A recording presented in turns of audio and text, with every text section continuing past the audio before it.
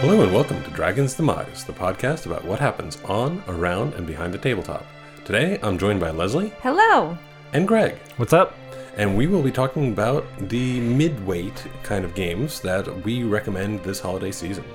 So we're going to be talking about some of the games that came out within the last 2 years that we think are really good to, put under the tree. Leslie, you get asked Every day. Oh, so I've just got into board games and I'm thinking maybe we should get some board games for Christmas. What should I buy? And, I have a lot of defaults. Small World is always on my list, even though it's not within the last 2 years. It's a good one for lots of ages. And it's a nice intro game that's not Settlers of Catan or Ticket to Ride. Yep. That everybody knows. So Gotta break the mold. And Hunter and I are kind of notorious in our circle of friends for introducing games and then people going to buy them. Yep. But I've also taken a lot of effort for local friends to send them to Labyrinth lately as well, because support your local board game store. They're great. They love you. Yeah. And we love Labyrinth too. Yeah. So Yeah, they're awesome. Very, very Hi, near and dear Kathleen. to our hearts. Hello.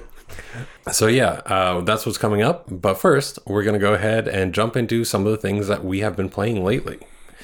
So we haven't had you on for a little while, Leslie. What have you been playing? okay, so we were out of town right after Thanksgiving, and I had another opportunity to teach Spirit Island. Nice.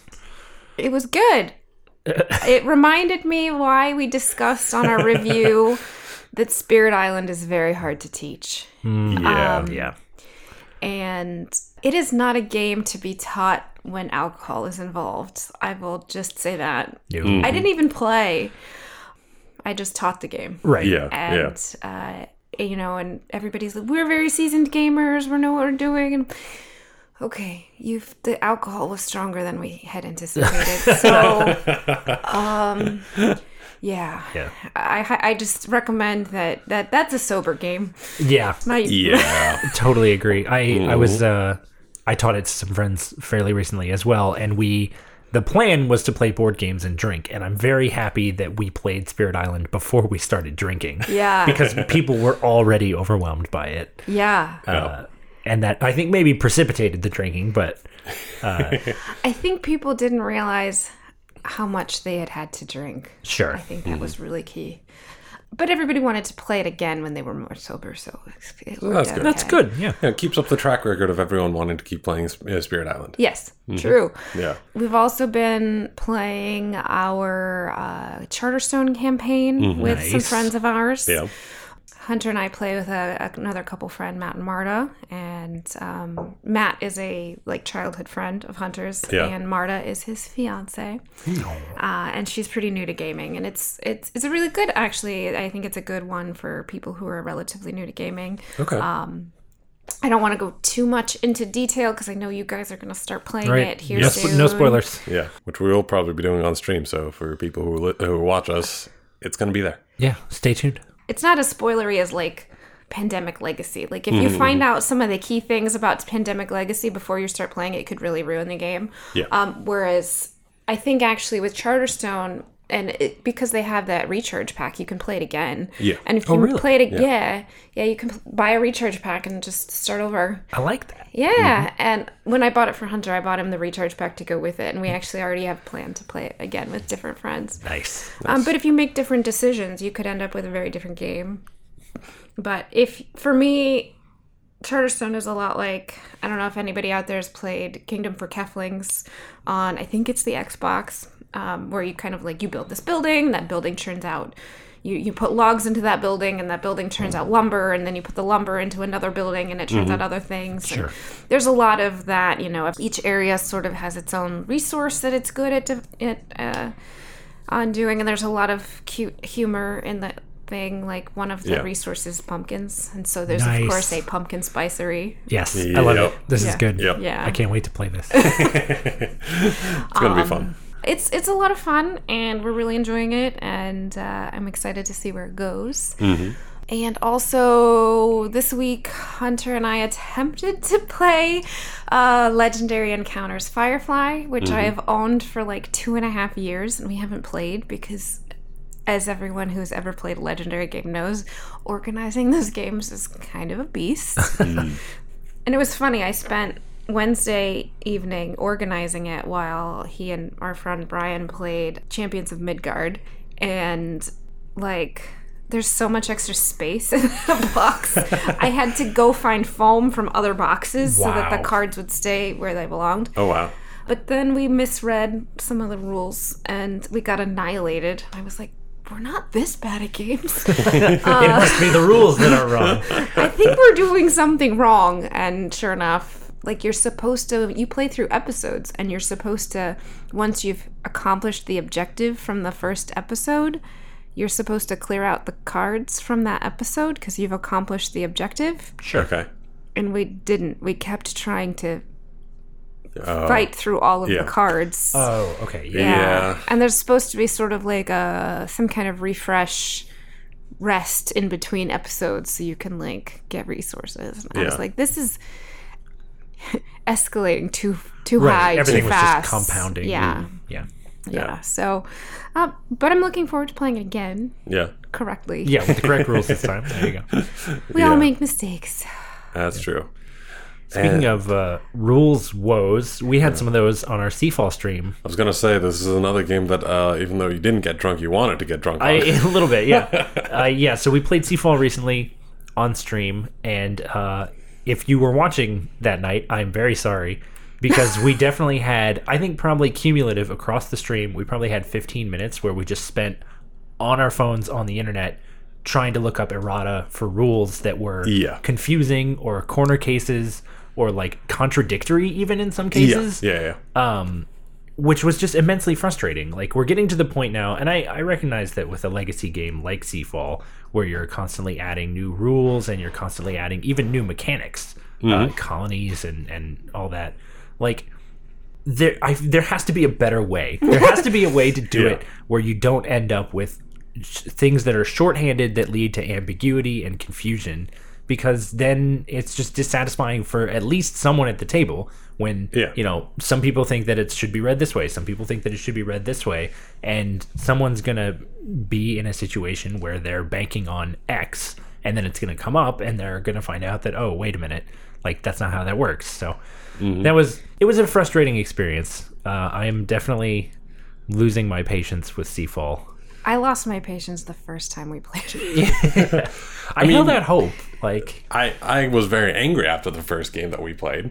I very vehemently talked about how I hated that the fact that you got to actually choose the person that you were going to be playing and customizing them and all that, and then end of the first game, go ahead and rip them up. Yeah, that's where they lost me completely. I see. That wasn't, like, I didn't care that much about that. Oh, well, because I wasn't super invested in my character. But, like, it's gotten to the point where, like, when we first started, having someone pull way ahead was motivating. I was like, okay, I want to catch up to that person, and I want to do, and we had enough people who were doing sort of different things. You know, we had the people who were doing the exploration, we had the people who were doing the mercantile stuff. Like, we had enough people who were in different lanes that I felt like I could excel at my strategy and beat someone on my own terms.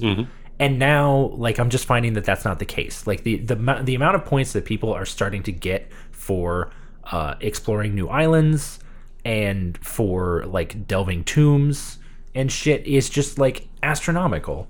And it's ridiculous. And I There's mean, no moral victory. No. And speaking as one of the people who does the exploration and managed to end the last game with a score of 4. Yeah, tries to do the exploration, I think, is very important. Is very important. Oh, Jacob. Even then, like, you know, even though, like, my, like, ship is completely spec'd into exploration, it's still, like, you know, it still frustrates the hell out of me. And it's like, you know, just trying to get this one upgrade that, like, you know, I tried for literally like half the game or 3/4 of the game to get this one upgrade just to have it sniped with the turn before I could get it. And, like, it pretty much just, like, you know, at that point in the game, like, if you watch the VOD, you'll see me just be like, all right, well, there's literally no point for me to be here right now. I could just have literally walked away, and there would have been no difference in what happened in the game. That's not a good feeling. And so it's just like, it's that kind of thing where I just felt completely helpless, completely useless for that entire game. and also got completely demolished. And now Yeah. I'm in last place by quite a bit. So Yeah. it's just the people who are enjoying the game currently are the two people who are first and second place. Right. So, I mean, it makes sense, but it's the game that I would definitely not play again. Yeah. Yeah. I know one person who had a Spyfall campaign that they enjoyed, but they had to really look for the enjoyment in it too. Yeah. So I also think that, well, it's just different styles of gameplay because, like, I mean, both Greg and I, for sure, love to play games where we are not fucking each other over by Right. destroying other Yeah, people's we're not ships very and cutthroat. stealing things and you know, attacking Shocker. harbors and doing all that kind of stuff. That's just not how we play. So Yeah. it's the people that like to do that kind of stuff that are really into the game. yeah, and that's not my game style either. Yeah. I have Unfair, which I backed on Kickstarter and was really excited about, and I don't know why, because it's called Unfair, Yeah. and it's all about making the gameplay unfair for other people. And I'm seriously considering like trading for it because I don't ever find myself wanting to play it for the same reason. Yeah. Yeah. Exactly. Yeah, just not interested. You know, we'll see what the future holds. Because I will say this, I do really enjoy the plot. Like, I like what they're doing with, I'm going to try to avoid spoilers, but I like what they're doing with the Pirate King and with the Society. Yeah. Like, I think those are really interesting, and I'm interested to see about what happens when we sort of explore the end of the map. But I almost would rather read like a novelization of Seafall than play through this campaign anymore. Yeah, So, exactly. Or like have it be. Honestly, it would be interesting to have Seafall be a cooperative game where you're just trying to explore things and like find how all these things work together and be like, you know, one nation and each of you just controls different ships that are trying to do this. right. I actually think campaign games are better when they're cooperative. Yeah. Charterstone is not, but it's also not directly competitive. Like, Yeah. you're competing for who gets the most points at the end of the day, right? Yeah. But you're not like, it's pretty hard to screw people over. It's a worker Sure. placement Yeah, game. you just stay in your lane, and everybody's like, okay, I see you doing you over there. Yeah, I might take this right when you need it, but you know, that's about as far as I can get. Right. I mean, you might take somebody's card, but even if you want to take the same action somebody else has taken, Yeah. you can do that. Oh, And well. they just get their worker back, so they don't have to reclaim their worker. Interesting. I think that's similar to the Gallerist. Yeah. Well, yeah. I think that, or it reminds me a little bit of like the keeper turn down mechanic. Yep. I think that's increasingly popular Yeah. in worker placements these days. So. Yeah. But either way, I'm very excited about Charterstone once we start playing it. So Well, there you have it. That's a look at what we've been playing.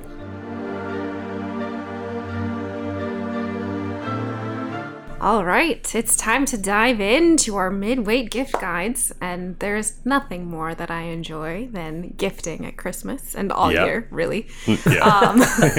I love picking out the right thing for the right person. It just brings me such great joy. So I'm very excited to share this list with you.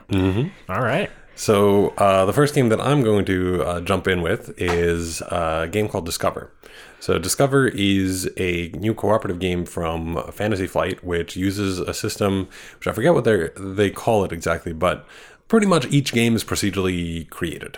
So they have certain elements like packed together, and then they use an algorithm to put it together into a box that has a very unique mixture of elements. So you would have, or you would get two of the three terrain types, and you have, I think it's tundra, plains, and I think some kind of forest or jungle.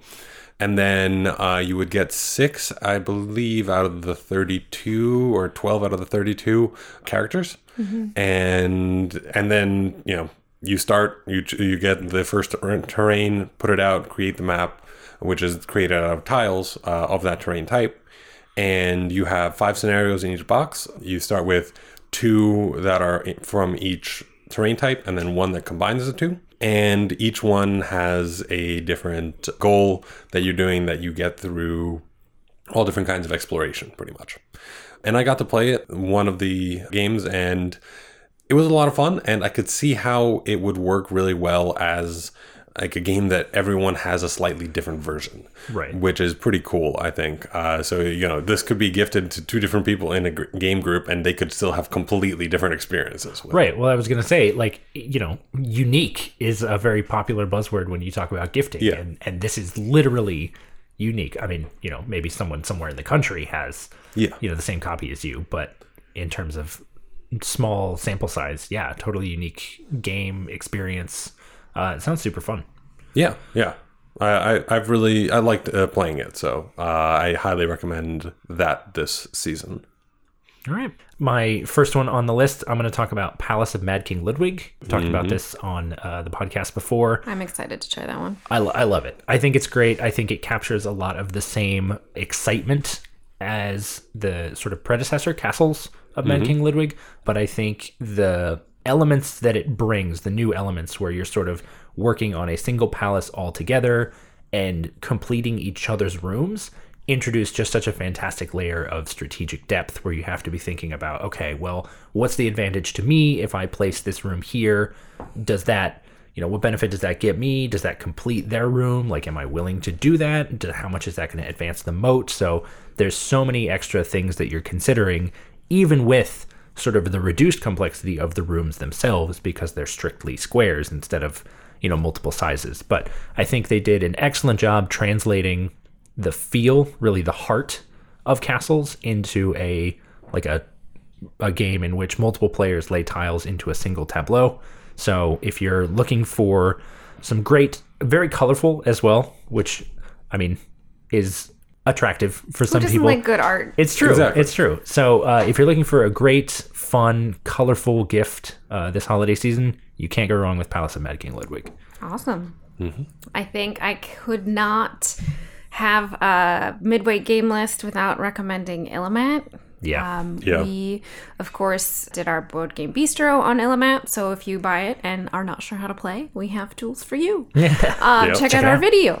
But it's a great game to play with people who are newer to gaming because the cards look like normal playing cards, although they are a little bit different. They are a little less intimidating, and like all of the, the box has all of the words and rules and stuff on it, and once you figure out the little quirks, it's pretty easy. Definitely. So it's a lot of fun, and it's very accessible, I think, for lots of ages and lots of I could see playing it with your grandparents. I could see playing it with 7-year-old. So I think that's a great game, and you can pretend you're part of a secret society, which is always fun. Exactly. Totally agree. Yeah. Next up, we have Space Based. This was a game that was recommended to me at Origins, and I played it, and I bought it. So Sounds about right. Yeah, pretty much. It's the better version of Machikoro, pretty much, in space. So if you like that type of dice rolling kind of game where, you on your turn roll your dice and that determines what you activate and what you get, but you want something a little bit more stable than Machikoro, where you could get just completely screwed by whatever card draws you have or other things that come out and whatever die rolls you have. Space Base really does that. You can potentially get something on anyone's die roll, whatever they roll. Like, you can set yourself up in a great situation where whatever anyone rolls, you are getting something. You might be getting something better in sometimes, but in general, it's that kind of game where it's like, all right, I'm rolling, I get some better benefit because it's my turn, but then everyone else at the table still gets a benefit. And it plays up to 5 people, so it's fun for that as well. It's very light, very quick, and actually pretty easy to explain in general. You roll a dice and you get the benefits from the cards that match those dice. Boom. There you go. Pretty straightforward. So, it's a lot of fun, really quick, nice dice rolling game if that's the type of game that you are looking for. That's right. Next on the list is Warsaw City of Ruins. Warsaw is a tile-laying game, 2 to 4 players. You are essentially building different districts within the city of Warsaw. So you're going to be laying tiles that have synergies with one another. You're going to try to put residential districts next to parks and also commercial districts. You're going to try to make sure that the industrial districts are away from the residential districts. A lot of those sort of standard tiling, city building mechanics. But you've got a lot of really unique mechanics going on with Warsaw. So you are basically playing through history. So you've got multiple eras, which means you're going to run into the world wars.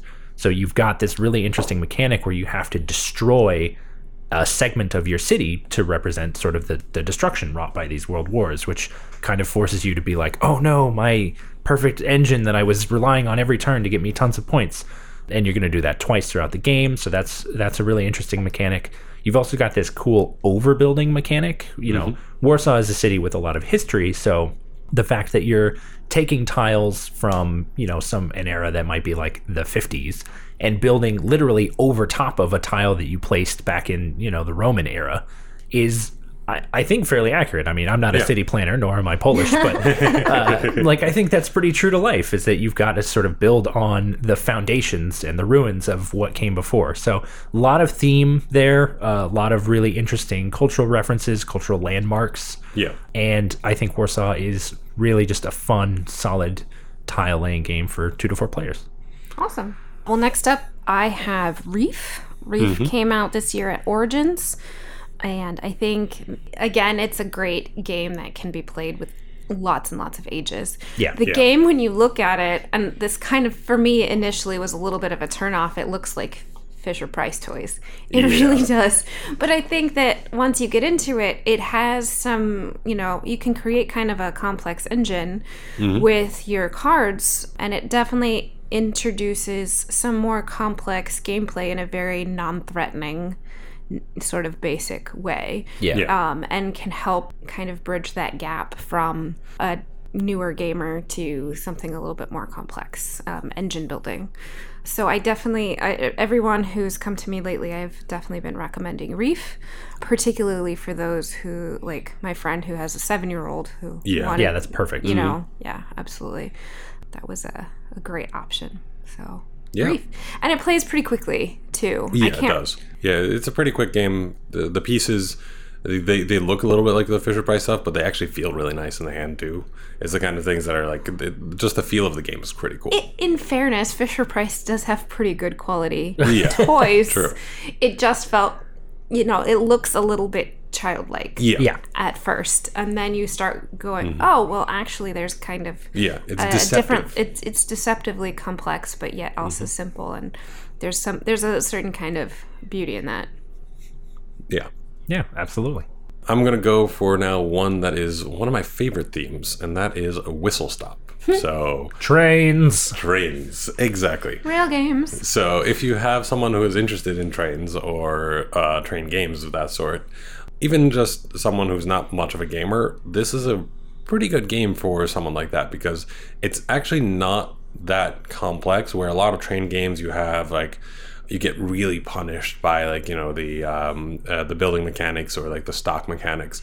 This one is a lot more just, you know, almost like, I would compare this, like, you know, where you have the really advanced model train sets that, like, you know, you have to build the terrain and that kind of stuff, as compared to the wooden train sets that you have when you're 5. That would be like the like comparison, I think, between like a lot of the heavier train games and Whistle Stop, where this is like an aesthetic, like you've got all the pastels, you've got like a lot easier in terms of like how everything works and fits together, but it's still a ton of fun because you're like building the map as it is, and like, you know, your tracks are going to go some crazy different ways, where it's like, you know, oh, you're going to go like up, down, left, right, and then end up like in the spot in the same column that you started in, and you get to move them a certain amount per turn, but you still have some strategic depth in there based on, like, one of the things that is not very common in many of these kinds of games is that, like, you actually get a penalty if you land somewhere without having the good that you need. And I think that actually really adds to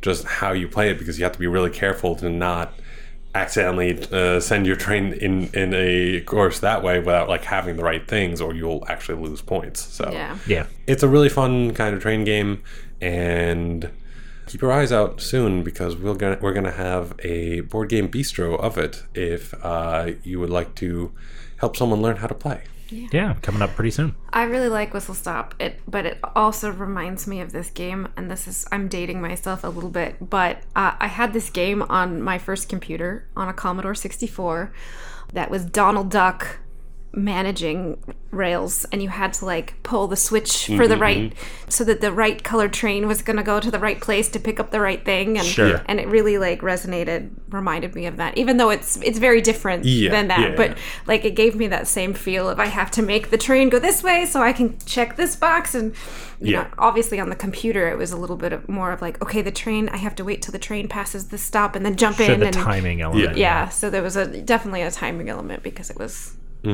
going on, but Right. yeah. Yeah. It brought back a little bit of nostalgia for me. That's super fun. Yeah. Next one for me, I'm going to go ahead and recommend Azul. This is a game that got a lot of attention for being absolutely gorgeous, and I think that was very well deserved. Yes. Azul It's is so pretty. and it's so fascinating because it's a game with a very distinctive theme. You know, you're basically constructing a mosaic, but for all that, it is very abstract in terms of how it plays. Yeah. You're basically just taking these different colored tiles, you're putting them into this 5x5 square, and you're trying to make a pattern that scores you points, and that's all there is to it. And so, I mean, I guess the fact that mosaic is sort of an abstract art form helps make it both an abstract and a theme. But Azul is another one that is absolutely gorgeous, really fun, really interesting, sort of not quite spatial gameplay, but definitely pattern building. So if you're the type of person, or if your game group really enjoys games where you have to be thinking about what sort of patterns you're trying to construct, how you might get there because of the way that the sort of the tile taking mechanic works, you're kind of thinking 2 or 3 moves ahead. You're trying to think of, okay, well, what colors do I still need? What's the best way to get those while also denying my opponent the opportunity to end the game? Azul is an excellent option for anyone who's into those sorts of things. And it's also fairly quick to play. Sort of medium weight in terms of the concepts, in terms of the mechanics involved, but pace of play and overall game length, quite quick. Yeah, I'm excited to see the new version of it too. Yeah, the stained glass. Oh, that's right. Yeah. I expect that to be just as gorgeous. Yeah. I don't know the gameplay, how that's going to be different, but I also have to mention that someone came to me and they said, I really like Azul and Sagrada, which is another abstract game, and what are other games that I can play? And I was like, oh, it sounds like you like abstract games. And they were like, no, I have a 7-year-old. I can't play abstract games. So it's important to remember that we use different terminology in board game lands, that abstract can mean something different to us. And, We had an entire panel on that, I think. Yeah, board we game did. terminology. We did. Yeah, there you go. Yeah. You can check that out on our website. Self-plug. Yep. All right, I think that leaves me with Century Eastern Wonder, not Eastern Market, as we love to call it. Yep. Always. I know that Jacob and Greg talked about Century Spice Road Yes. on the previous list, and I definitely think that's a little bit lighter of a game. Century Spice Road is we have 15-20 minutes, what are we going to play? Century Spice Road. Eastern Wonder is a little bit longer, a little bit more involved. You've got the board that lays out a little bit different every time, and the different spices on the board that you have to go collect, and the little markets that you have to build. It's been a little bit since I've played it, actually, but and being that it has markets in it, and that there's a place called Eastern Market in DC, we always call it Century Spice Eastern Market, which is not at all what it's called. Century Eastern Wonder. Yeah. Well, and the worst part of that is that there is a spice market in Eastern Market in DC. Not only that, but there's also a board game store. So, when you think also about board true. games. It's So. it all takes up that same part of our Plan B brains. games. You're just out to get us. Anyway, it's a really, really good game, and I actually genuinely enjoy it when you combine Century Eastern Wonder with Century Spice Road, which you can do, using the cards as a mechanism to, as opposed to taking an action to move across the board, you can spend cards as opposed to spending spices, and you can actually, when you're playing that way, kind of zip all the way across the board pretty quickly. And I actually think it has potential to speed up the game just a little bit. So, and I'm excited to see what the third game in that trilogy is as well. Oh, totally. I'm really looking forward to it, yeah. You can combine all three at that point That'll as be well. interesting. That'll be For awesome. sure. Yeah. So, and definitely if you like Century Spice Road, I would highly recommend checking out Century Eastern Wonder, though they are very different games. Yeah. The theme is very similar, but the gameplay is very different. They also have not yet come out with a Golem edition of Eastern Wonders. Do you think they will? I don't know. I hope that even if they don't do it for Eastern Wonders, I hope that they do something for Century, Golem edition. Maybe they'll do a slightly different mechanics or something like that. That would make more sense for the golems. Yeah. But I really hope that they do, because it is. I have the Golem edition, and I like the Golem edition more than I like the base, the Spice Road. And so I feel like I'm like losing out if I don't have the base, because I can't use that to combine with Eastern Wonders or anything like that. So hopefully they do, but we'll see. I do really like the art in the Golem edition, but it kind of ran into the same issue. Golem edition came out, and we already had Century Spice Road because we bought it at Origins when it came out.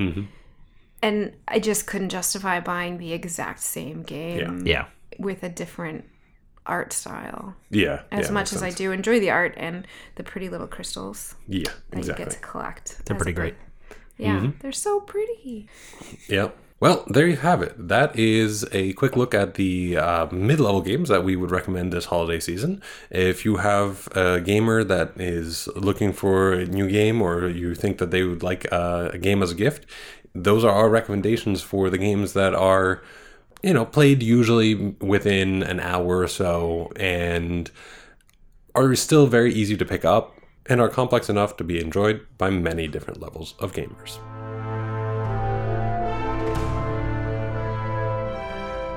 Thank you, everyone, for joining us on this episode of Dragon's Demise. We hope that you enjoyed it and that you found it very helpful. Tune in on Wednesday this week for a stream of Massive Darkness. No Friday stream. As we get into the holidays, we're going to be baking cookies and buying gifts of our own, all those sorts of things. But we will still have a couple of more Wednesday streams for the rest of the year. Shout out, as always, to our Greater Wyrm patrons. A huge thank you to Casey, Carissa, Hunter, and Sam. We really, really appreciate your generosity and your support. We also appreciate the support of all of our patrons and really all of our listeners. Hi, Drew. Including Drew. We love you. We love that you love what we do. And thank you all so, so much. Quick plug, if you're not a patron yet and would like to be, head on over to our Patreon. There's some really interesting, really great rewards. You get some exclusive content. Once we reach our first goal, you'll be able to vote on one of our reviews each month. So if you want a little bit more input on the podcast, which will always remain free, so no worries there, head on over to patreon.com/dragonsdemise. And finally, join us next week for our final gift guide of the season, The Heavyweights. Dun, dun, dun. Thanks, everybody.